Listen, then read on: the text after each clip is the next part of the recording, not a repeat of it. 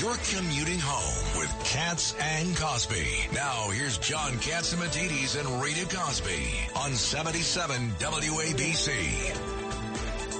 And this is Katz and Cosby. You know, John, we were just talking about all these crazy protests that are happening around the country. You brought up the Greek women crying in the church.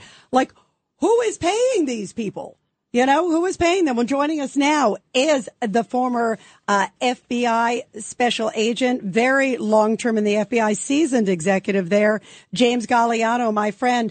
James, really great to have you here. I know you were a supervisory special agent, also served on the FBI's elite hostage rescue team.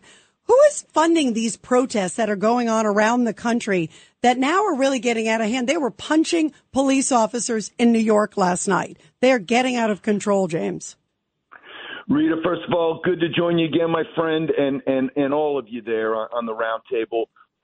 Yes, absolutely despicable what we witnessed. But this is part of what happens when we allow a permissive environment, not just for criminals, but also for anarchists like we saw during the summer of 2020, the summer of peace and love, and what we're seeing now with these pro-Palestinian rallies. And look, no one is arguing that people don't have a right to protest or a right to rally or a right to support whatever cause they want, even the ones that we might find despicable. Like there are folks out there that are actually supporting Hamas, a terrorist organization.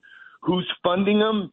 Well, I think there's going to have to be some digging to figure that out. I don't want to cast any aspersions. I don't have any inside information, but I do know that just like in 2020, when Black Lives Matter and Antifa coalesced and metastasized across cities in this nation, they don't bring people in from out of town on their own dime. They are funded by someone else. I think we must have somebody smart enough in our 17 intelligence agencies.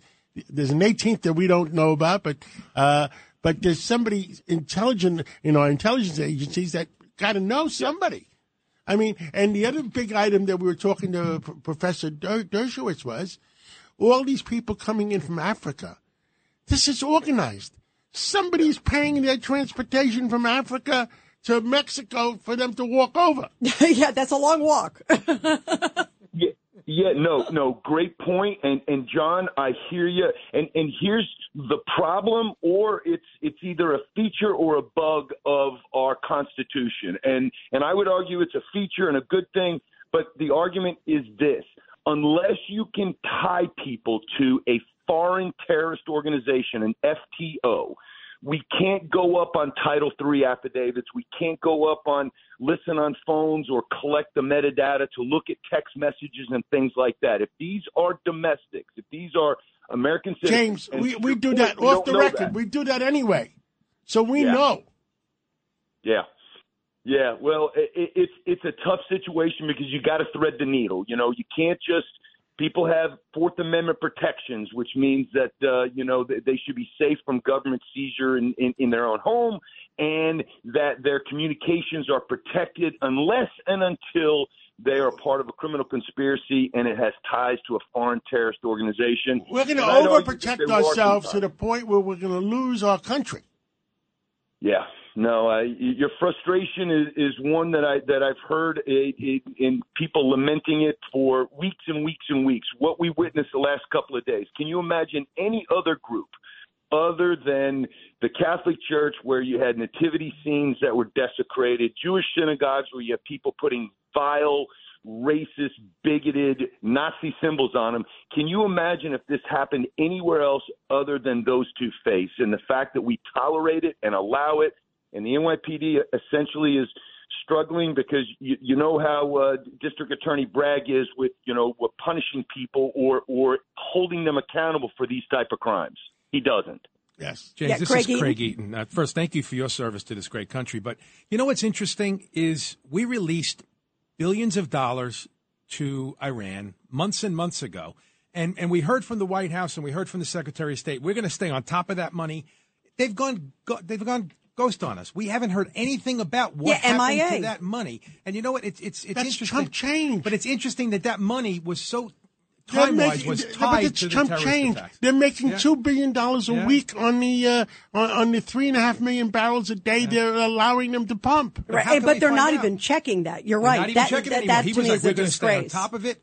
What do we do? I mean, the government has gone dark on us. They've done nothing to follow up that money.